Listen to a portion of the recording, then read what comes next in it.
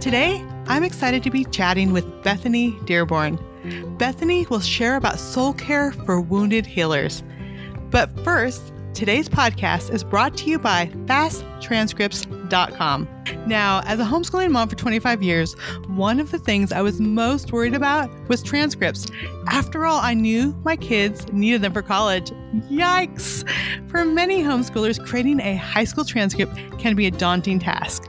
Fast Transcripts makes the entire process easy. Just go to their website, enter a few details, and you're done. Their software catches 700 common mistakes and practically does the work for you. You can also e-file your transcript directly to any college or university. Go to fasttranscripts.com for a free trial and see why 20,000 homeschool moms love and trust Fast Transcripts.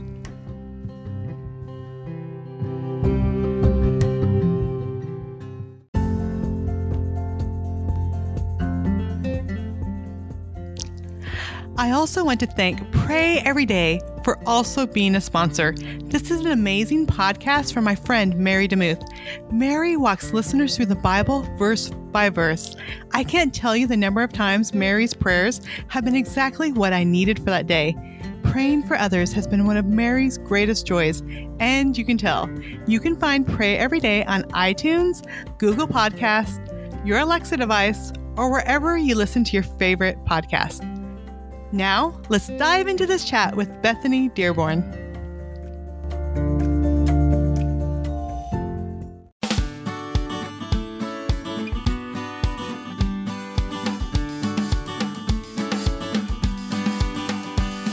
You're listening to Walk It Out with Tricia Goyer, where we discover what it looks like to follow God and be swept away on the journey of a lifetime. Author of over 70 books, mom of 10, yes, 10, homeschooler and speaker, Tricia Goyer will explore what radical obedience to God's Word looks like. It's time to hear from God lovers who've dared to say yes. Listen in to heart chats and learn how others overcame doubts and fears. Discover how God used ordinary people to impact others one step at a time. If you're ready to get radical, get going, and make a difference in this world, you're at the right place. Here's your host, prolific writer, world traveler, people lover, and mega nap taker, Tricia Goyer. Well, friends, Walk It Out is all about reading what God's Word says and getting up and doing it what He asks. But it comes to the point sometimes when we get overwhelmed. There are too many hurting people. There are too many needs. And even as we continue to walk, we can get burned out, wore out, exhausted. And I'm going to be talking about all this today. My guest wrote a wonderful book that I'm really enjoying called From Burned Out to Beloved. And let me tell you a little bit about her. Bethany Dearborn Heiser is the Director of Soul Care for Northwest Family Life, a network of therapists trained to work with survivors of domestic violence and sexual trauma. As a bilingual social worker, chaplain, and pastoral advocate, Heiser has worked in a variety of ministry and social service settings with people affected by addiction, sexual exploitation, incarceration, and immigration. She and her husband, Kenny, live in Seattle with their 2 children. So welcome, Bethany. Thank you. Thanks for having me. Yeah, I was so excited. Actually, I hunted down your publicist because I wanted to talk to you because so much of what this book is about is something I've experienced myself. I helped start a crisis pregnancy center. I helped start teen mom support groups. My husband and I have adopted 7 kids, 6 from foster care. And I think it stems from just my past mistakes. I had an abortion when I was a teenager. It's like, I'm going to prove to God I can be a good person and do all these things for Him. And then it reached the point of burnout. And so I'm so thankful that you wrote this book. But first, I would just love for you to share a little bit about your story. Sure. Well, thank you for sharing a bit of yours. Yeah, this is unfortunately all too common a reality, right? So a bit of my story is, I didn't think that I needed self-care or thought it was something that was just kind of peripheral to life or just something that was extra and it was too much and I felt guilty taking time for myself. And, the way that society talks about self-care now is often things that we do for ourselves. And so I just, in the face of so much suffering, it felt like didn't need it or deserve it. So there's lots of internal narratives that I had. And then I started realizing how greatly impacted I was by the stories I was hearing. So at the time I was working at a domestic violence shelter and also at a ministry that works with people who are affected by incarceration and immigration, and also those who are in recovery from substances. And I was hearing lots of stories, and I was coming to become friends with people who were facing such challenging realities. Mm-hmm.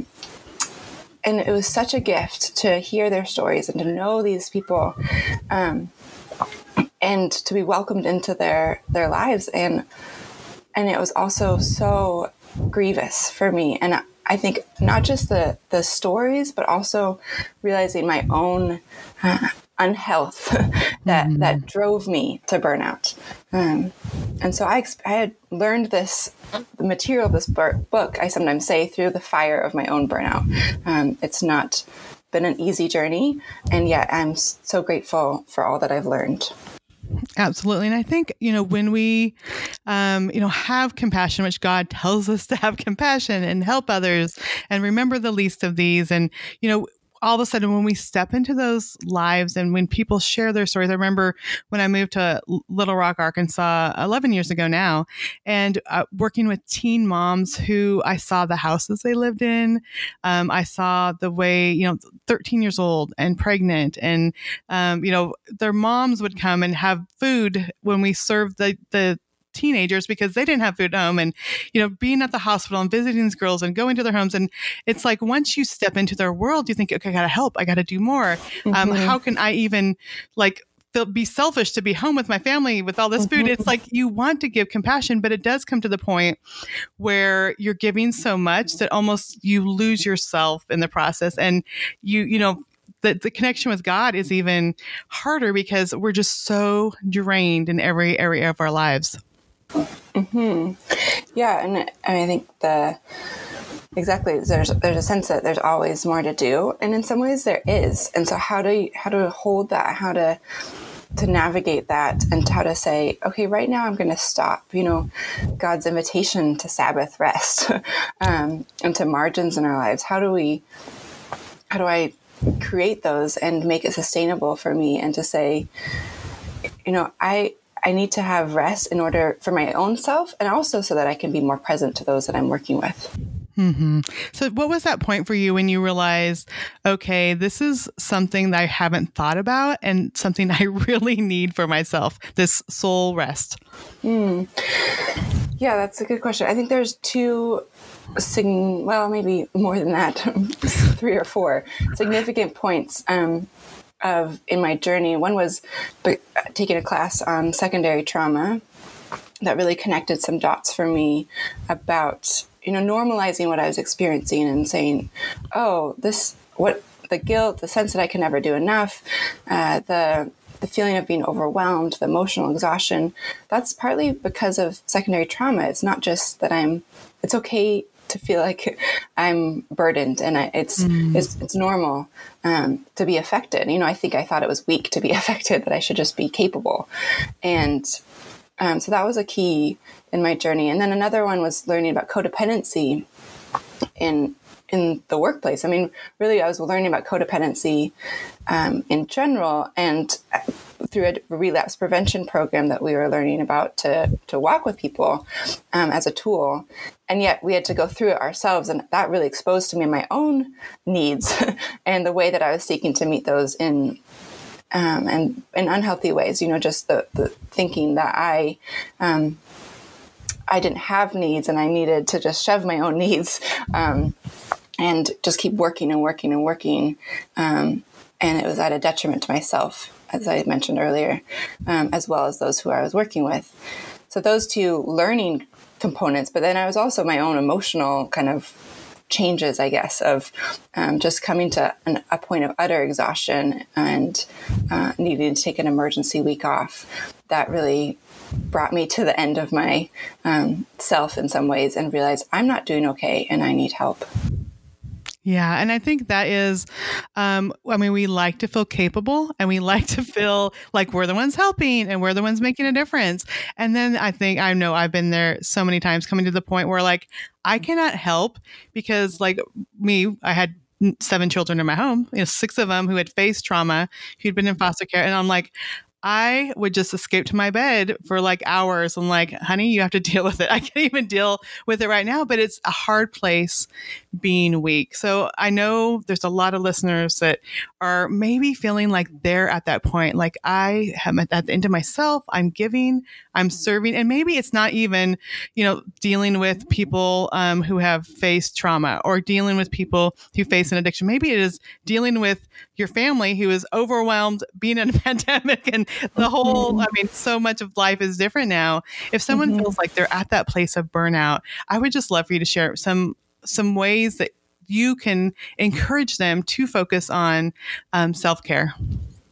Yeah, well, first I just want to thank you for acknowledging that. I think sometimes I used to think of secondary trauma as because it was impacting me largely through my work and relationships through work. And yet it really, this year, especially is exposed to me. And for many people, secondary trauma and the toll of it is not just something they experience in work. People of color experience it day in, day out through exposure and through just navigating life, as well as, like you said, people in their home, just community, that it's not only in workplace environments. And so the challenge in terms of ways of navigating that, I think one thing I would say is as much as possible to create a space for reflection. That if, even if it's in your own home, like you said, you would go lie down in your bed, just if there's any margin that is possible to slow down and to rest and to be aware of how am I doing right now? What is going on in me? What am I feeling? And taking that to God, creating space to connect with ourselves, to connect with God, and to connect with others in mutually life-giving ways. So whether that's having your own support through spiritual direction or therapy or meeting with a pastor or a mentor, that often, especially those of us who are in helping professions or, working alongside others, we're so used to being the helper and not receiving help. And we really need to put ourselves in places of receiving as well. Yeah. And I think when you talk about that, I think it's easy to see the needs of others. It's harder to see the needs of ourselves. And I remember, we added 7 children in 5 years, different sibling groups and stuff. And I just remember like trying to keep up the pace that I had the clean house before the meals. And just feeling like as I prayed and cried out to God, just in weariness, feeling like his compassion, like it's okay. Like, you don't have to be caught up on laundry or, and just understanding like we are worthy of rest and we are worthy of, a connection with God. We're worthy of being able to step back and say, I just need some quiet night time. I need a conversation with a friend. I need to sit down with my Bible. I've told my kids often, like, give me 10 minutes even to go in the middle of my day and just be with Jesus. Like, I just need to read a couple scriptures and pray and get myself centered. And we are worthy of that. I think so many times we see the needs of others, but we often forget our own needs.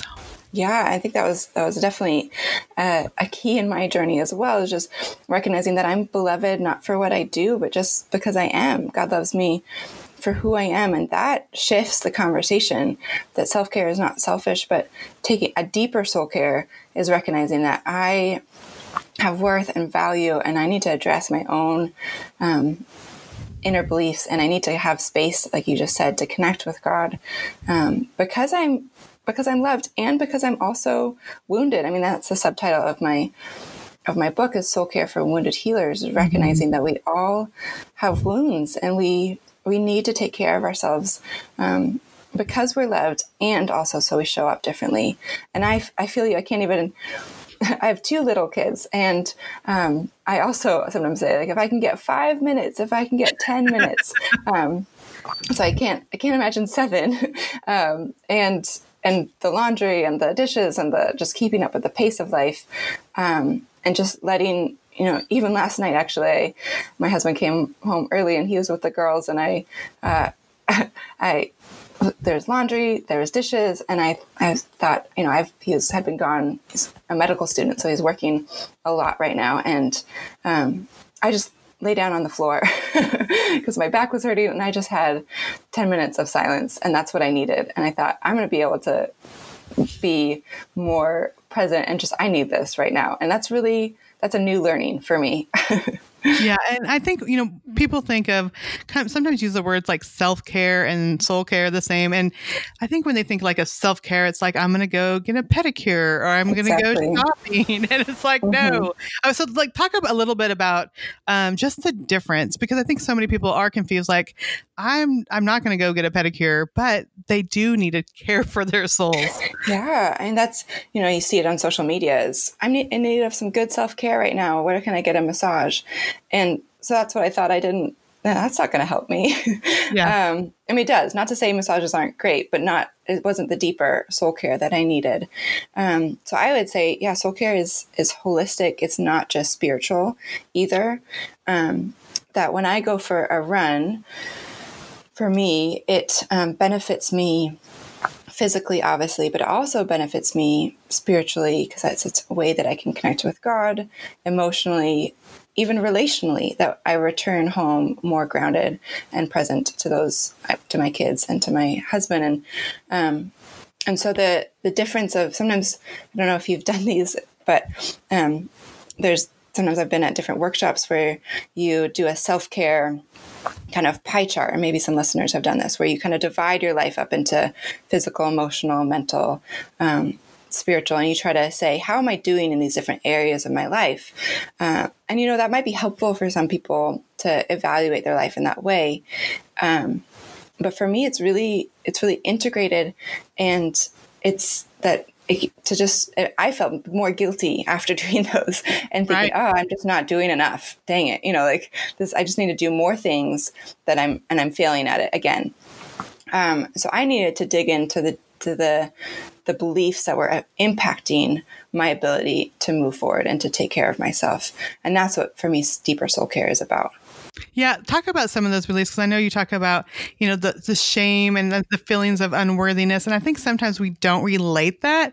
Like, we just think it's just about being too busy. But often it is those inner things that are kind of motivating how we act outwardly.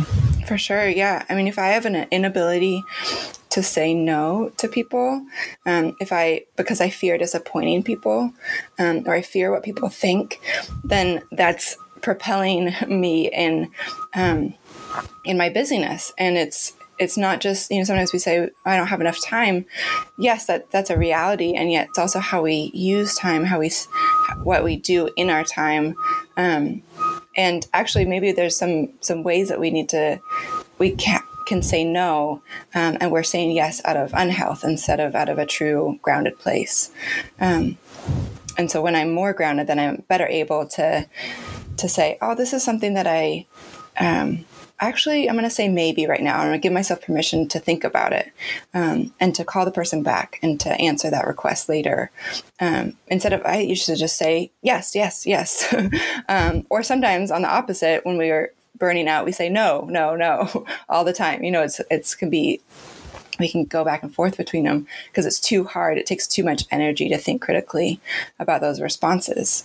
So I think that those inner beliefs of it's all up to me, or if I don't, no one will, or false peace is better than no peace. So I'm just going to maintain the peace. I'm not going to, or kind of a sense of peace that's not really true, instead of bringing up something that I need to bring up or asking for what I need.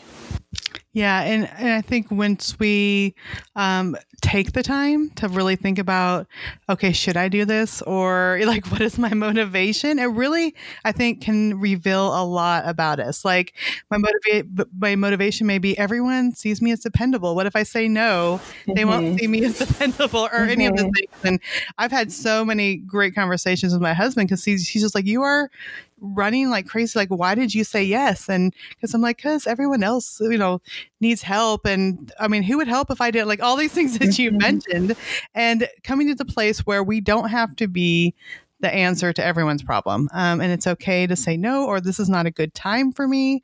Or, the thing I usually say now is, let me talk to my husband about it. And then I know he'll usually say, well, if you're going to do that, then what are you going to cut out? So he's kind of like a good backup for me. But I love that, like waiting and not giving, like if someone asks something of you, giving your self space to think about it really is helpful, instead of feeling like at this moment you need to give the person an answer. And I think this is even true with kids. My kids are older, they'll want to do something, and I just don't have the time to like think through it. And I'll say, let me think about that. I'll get back to you later. And it's okay. Like, we don't have to give someone an answer to something right. Yeah. at the moment. Mm-hmm. Yeah. And I heard a story about Parker Palmer, who's an author and I think spiritual director, and he was, people were asking to meet with him, and maybe it was at a conference or something, and he said, I couldn't bring my best self if I met with you today. I would like to meet with you tomorrow. And that was just such a helpful, I don't know all the nuances of that full story, but an honoring way of saying, I'm saying no so that I can say yes to you, that I want to be more present with you. And so I'm just recognizing my own needs right now, that I'm not going to be fully present. And so you deserve more, so it's really honoring of the other person as well. When we give ourselves that space and that margin to reflect and to say, this maybe, or not yet, or let me think about it. Yeah. And I think a lot of times too, when people are asking, it's because, like they're trying to find the easy way. They're trying to find someone to take off the pressure, or someone to help them. I'm thinking of this, as a writer, I've written lots of books, and all the time I'll have someone say, hey, I have this book idea. Can you help me with it? Or my friend wrote this book, or I'm thinking about publishing, and like they want me to give them the easy steps, which I'm fully capable of doing, because I've done that before. And I was working with a life coach, because I was like, well, it only takes me 15 minutes to write back this email or a phone call. And she's like, but you're doing this, or you want to do this, like, multiple times a week. And I came up with, I have now an online private group, a subscription group, and it's $29 a month, and they're in the group with me and other professionals. All their questions get answered within the group, because everyone's helping everyone. There's, I do videos, but I do it in one place, at a chosen time. But it's interesting because I would say 90% of the people, when they reach out to me for help and I tell them about the group, which it's $29, like that's, a fast food lunch with your family, 90% of them don't step in and do it. And I think, I was giving myself to people who, if they're not going to make the commitment to be part of the group and to invest a little bit of money, was it the best use of my time anyway? So it just made me realize, like, I can find ways to help people. I can find ways to serve people, but there are going to be people that are just going to maybe want the help, and then next week they're going to want more help, and the next week, and so it's really not helping if you're providing without giving them reason to step up and consider themselves and what they can do also. Yeah, for sure. And I think what you mentioned in terms of our motivations, and even when we talked about compassion earlier, is often we are motivated by compassion, and someone has a legitimate need, and so our heart is pulled and we care, and those are all good, normal things. And yet to acknowledge that our motivations might be mixed as well. Right. And that's okay too. That's normal. But just recognizing that, am I swayed right now by my need for approval? Or my need to help people, or my need to feel better about this situation? Am I helping them so I feel better? That's the codependency piece.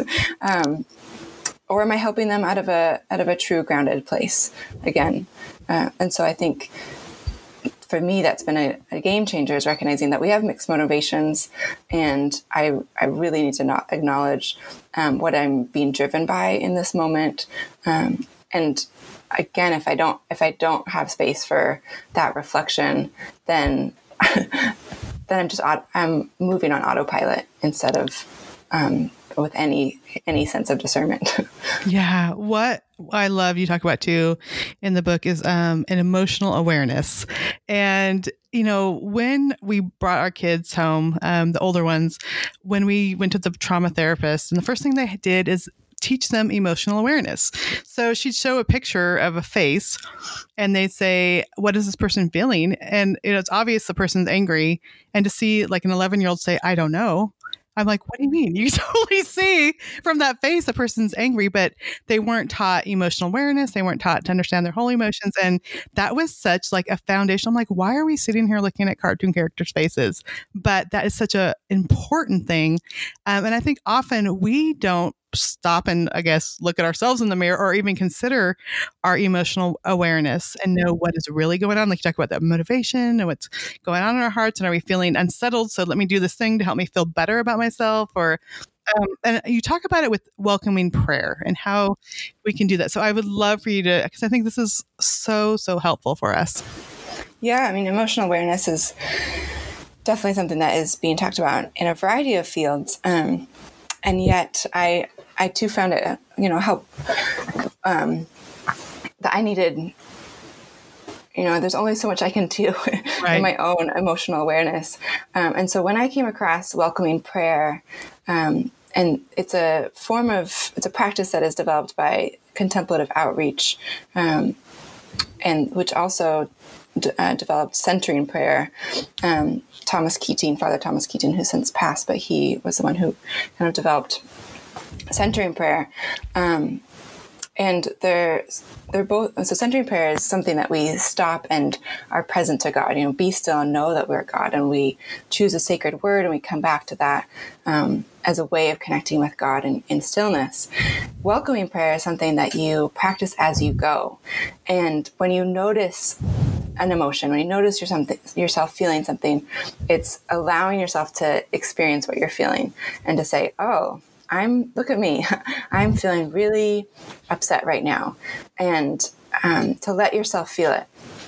And then it's saying, God, come and be with me in this feeling, welcoming God with me in it.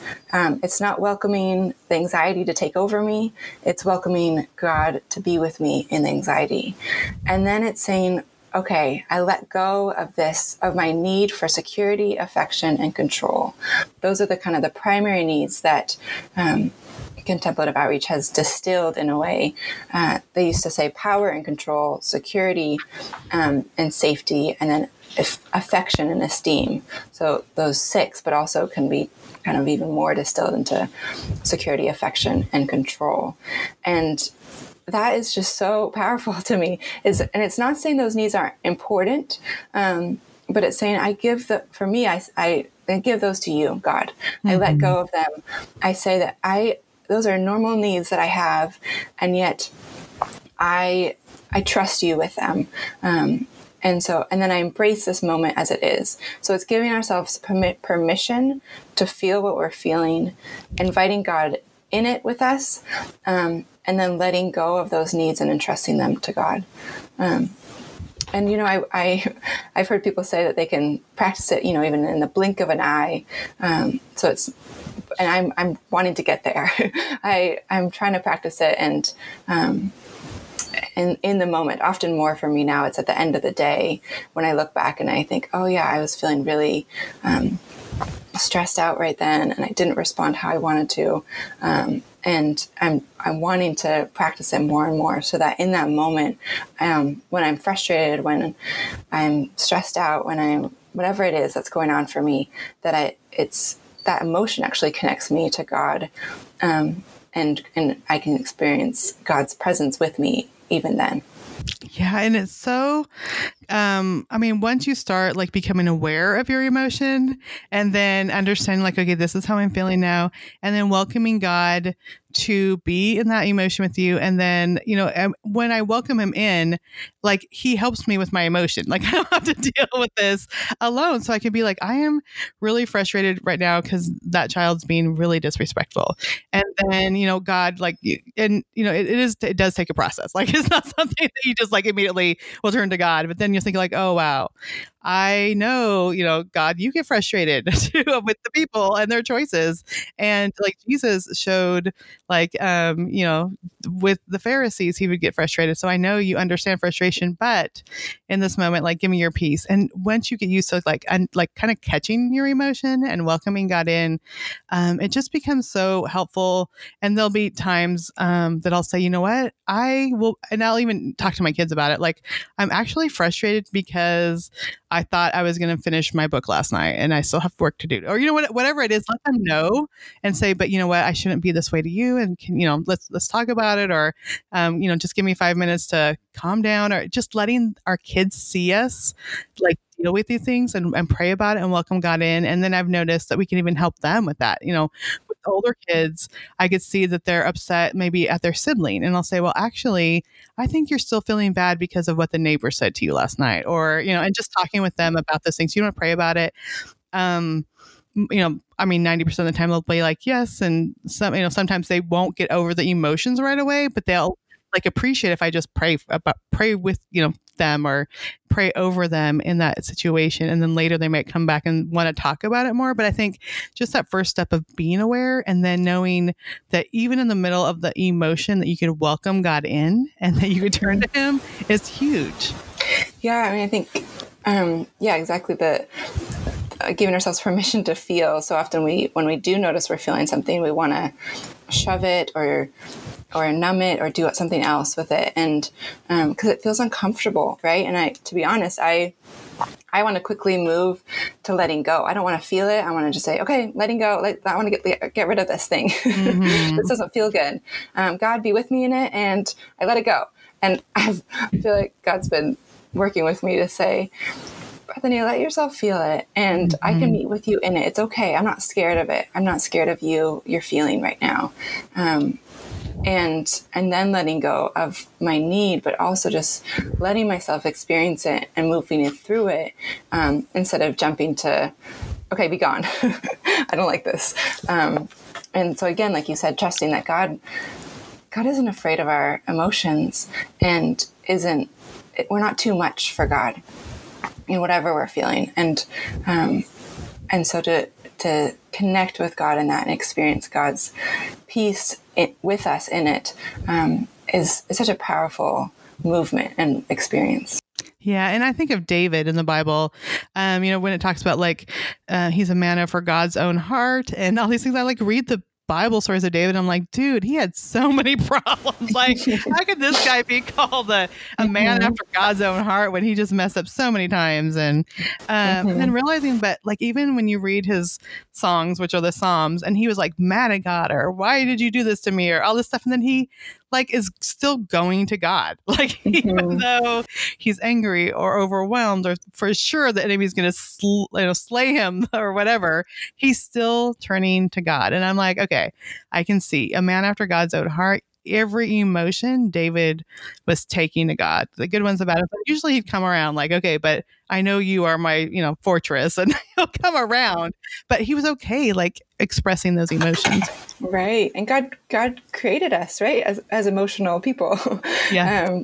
And gave us these emotions, and Jesus too, like you said, demonstrates that, his frustration, his anger, his sadness, his grief. Mm-hmm. And so to connect with Jesus in his own grief, in his own frustration, and to know that he can connect in our emotion as well, is a movement, towards health, I would say, and is even a practice of soul care. Yeah. And he would go away to pray. He would go away from the crowds. He would get away and pray. Mm-hmm. Mm-hmm. Well, I want to wrap it up with one last thing, because I think, we're talking about don't do this, don't do that. Make sure you give space and time. I want to talk about, you talk about near the end of the book, the need for delight, play, and laughter. And I think this is so important. So I think, there's all these things that we could stop doing, but talk about just the importance of adding delight and laughter and play into our lives. Yeah, that was a reframing for me as I was coming out of burnout. One is kind of ironic is that I signed up for a improv class. I talk about this in the book, but pretty soon after I quit my job at the domestic violence shelter, and I'd been leading a a domestic violence support group on Tuesday nights. And the improv class happened to be the exact same time frame, which was kind of funny, that I'd been leading that group. And I don't think of myself as an actor. It wasn't that I wanted to perform improv at all. But it was more this applied improvisation where we just you play these certain games with each other, and where you practice saying yes, responding to somebody's prompts, and in these creative, imaginative ways, giving ourselves permission to imagine and to be creative. And so that was just an interesting experience for me, and helped me recognize how uncomfortable, how unfamiliar I was with just giving myself that kind of permission. And then as I've continued to journey in recovery and healing, I read this book, Sabbath by Dan Allender, and he talks a lot about delight, Sabbath as delight. Mm-hmm. Not only are we God's delight, but that in Sabbath we get to experience that delight. And it's not a day just for rules and for, like we were saying no, but what causes us to delight. And so, now I have 2 little girls, and, rest is different on Sabbath. Yeah. Sometimes I get some time by myself, and that's very restorative, or to go for a hike by myself. But how can I be present and delight in my daughter, and be intentional about that, or both my daughters, but when I get time with just one of them, on a day of rest. And so, just a reframing for me of Sabbath was really helpful. Giving myself permission to play, to laugh, to have fun. I talk about in the book the Desmond Tutu, Archbishop Desmond Tutu, who has navigated so much suffering and trauma, and the reality of the apartheid system in South Africa. And yet, if you look at him and watch him talk, and he is so full of joy and of laughter. And so just I've just spent time exploring God's invitation to joy, that God offers us joy as strength, that even in the face of challenges, in the midst of suffering, that we are called to be people of joy and of delight, and to experience God's life and delight in us also helps us delight and be full of love and for other people. Yeah, that is so good. And I love that, just an example of, we want to be people of laughter and joy. Like that's what our kids are going to appreciate, our families, the people we serve, our communities. But then also we feel that inside, like the outward, they get experience, but we get changed by it. And I think, during the pandemic, when we have extra time, there's always something to do with the kids in the house and the work, and there's always something to do. But I took time to learn watercolor painting, which I grew up drawing all the time, but I never took time, and it was like so fun and just relaxing to me. And like, they do not look like Monet's at all, like my paintings or my pictures, but it brought joy. And I realized, like, so much of my life, I just thought, like, I have to do the things and do more and serve more. But God gave me this creative nature that finds joy in this. And so really looking and seeing what things bring me joy. And some might be like sitting down and playing the piano, or, going on a hike or a jog, or things that you said, or painting. But those things, like, God put that in us too. And I think really our American society is so much about the to-do list, where I have a daughter who lives in Europe, and they're not, like, when the work is done, the work is done. It's more like, let's go for our evening walk. And I think it is our society, and to realize, like, it is only our society in this time in history that we think it's the to-do list, but that's not how we were created to be. Yeah, how much time off or vacation time do people get in Europe? Is it 6 to 8 weeks sometimes? Yes, they do. And like, they have no problem, getting done at 4:00 and going home, or whatever it is. Very, very different than us. Yeah. Yeah. And I think it's true. I wasn't giving myself, that was part of what led to my burnout. So I wasn't giving myself permission to play and to rest and to enjoy, goodness in my life, because it felt like, how could I do that when there's so many people that are suffering? Yeah. And another thing too, they do, at least in the Czech Republic where my daughter lives, when you're sick, you stay home. So even if you have a cold, if you're like, oh, I'm stuffed up today, my throat's a little sore, they're like, you better stay home and rest a few days. And I'm like, what in the world? Our bosses would be like, you better take some cold medicine and get in here because you have to be here. So it's much more about, my daughter, she taught at university. She's like, hey, I didn't go in today because I have a cold. I'm like, are you joking? Like, what do you mean? And they're like, no, they believe you need to go home and rest so you can heal, so you can come back and give your best effort. I mean, that's just a different mindset. And I'm like, okay, this is just our society. And that's helpful to remember. Like, this is totally American mindset, and we don't have to be that way. Like, we weren't created to be that way. Yeah, I mean, it's denying that we have needs. Again, it's denying that we are human and have to slow down and have bodies that need care, and that we can't do it all. We can't just keep going at a fast pace all the time. Yeah, well, so good. Okay. Well, again, the book is From Burned Out to Beloved. Bethany Dearborn Heiser, thank you so much for being here. Where can people go to just find more information about you and this book? Yeah, I mean, I have a website, BethanyDearbornHeiser.com, and has information about events and workshops that I'm going to be offering as well. I also am on Instagram and Twitter, and on Facebook, I have a trauma-informed soul care page that people would be welcome to join. I post resources on that. So thank you so much, Tricia, for what you are doing as well and the conversations that you are fostering. Oh, thank you. It's been great talking to you. Great talking to you as well. Thank you. Well, if you couldn't tell from our conversation, I really love this book. Again, the title is From Burned Out to Beloved, and I keep it in my little pile of books I refer to during my quiet time. And I was looking through it. I've been reading it, but I was looking through it before today's conversation. And I think in the first 20 pages, at least half of the sentences are underlined. So if you are someone who is, considered, would consider yourself, or maybe never even thought about it, but you're realizing that you are a wounded healer, that you're serving and loving and caring for people, and you're finding yourself exhausted and tired and hurt and facing that secondary trauma, which anytime someone experiences trauma, and then anytime we hear about it or see it on television, I mean, we are experiencing secondary trauma from those things, and so we need to be aware of that. And I think it is so helpful, Bethany, talking about soul care and giving space to really understand our emotions, and giving space to knowing why we're doing what we're doing, and taking time to show compassion in ourselves, and taking time for laughter and joy. Those are so important. Today's Walk It Out verse is Psalm 51:10. Create in me a clean heart, O God, renew a loyal spirit within me. And when I was thinking about that, I really resonated when Bethany said, we need to look at our own motivations and why we're doing what we're doing. Do we want to feel better about ourselves? Do we want to feel accomplished? Do we want to feel needed?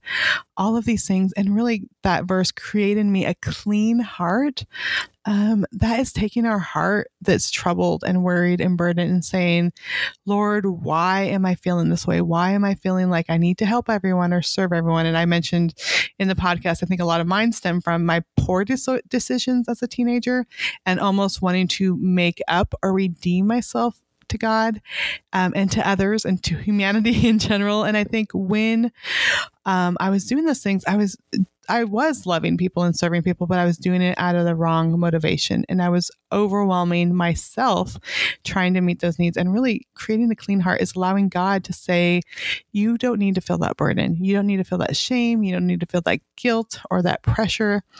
And once we have our hearts right before God, we can still love and serve people. I know Bethany and I, neither one of us are saying, stop helping people, stop serving. But we will do it with a clean heart, with the right motivations, knowing when it's okay to say yes, and allowing the ability to say no also. And there has been times in my life when I've said yes, and I felt God later, just this, not a verbal voice in my mind, but this knowing that I don't need to be adding that on, or I don't need to be doing that thing. And then really, just turning to God again and asking for a clean heart. So that verse, Psalm 51:10, create in me a clean heart, O God, renew a loyal spirit within me. So let me just pray for us.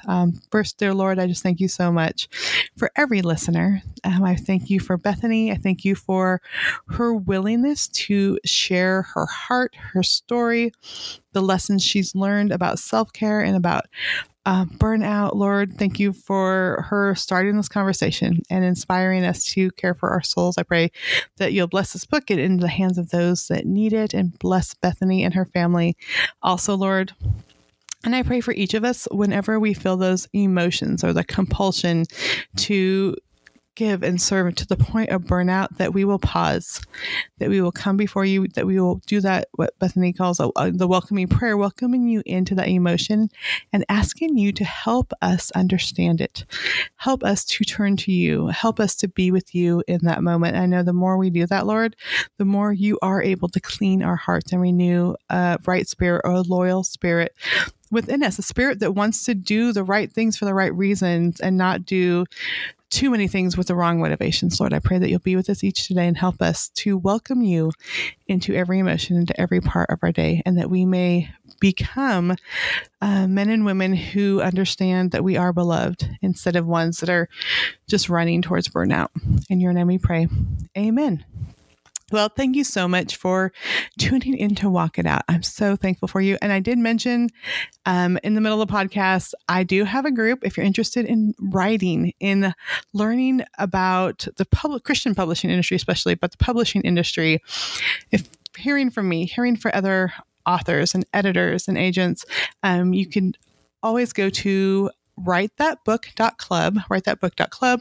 You'll find more information about this group. And I do love to serve. I do love to help other people become writers, but I'm so thankful for the opportunity to do it in one place and invite my friends to join me. There's over 30 other experts who, again, are professionals in the business who help me to serve others. And so I'm thankful for this group.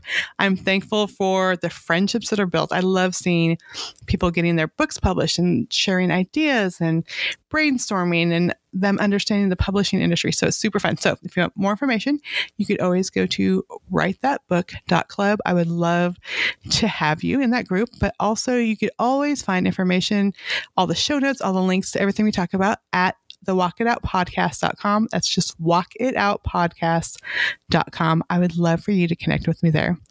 Friend, I pray that you will have a blessed week. Thanks for listening to Walk It Out. Head over to the show notes for this podcast and all past episodes at www.walkitoutpodcast.com. If you love the show, share it with someone you know who can make a radical difference in the world. We love new friends. See you next time.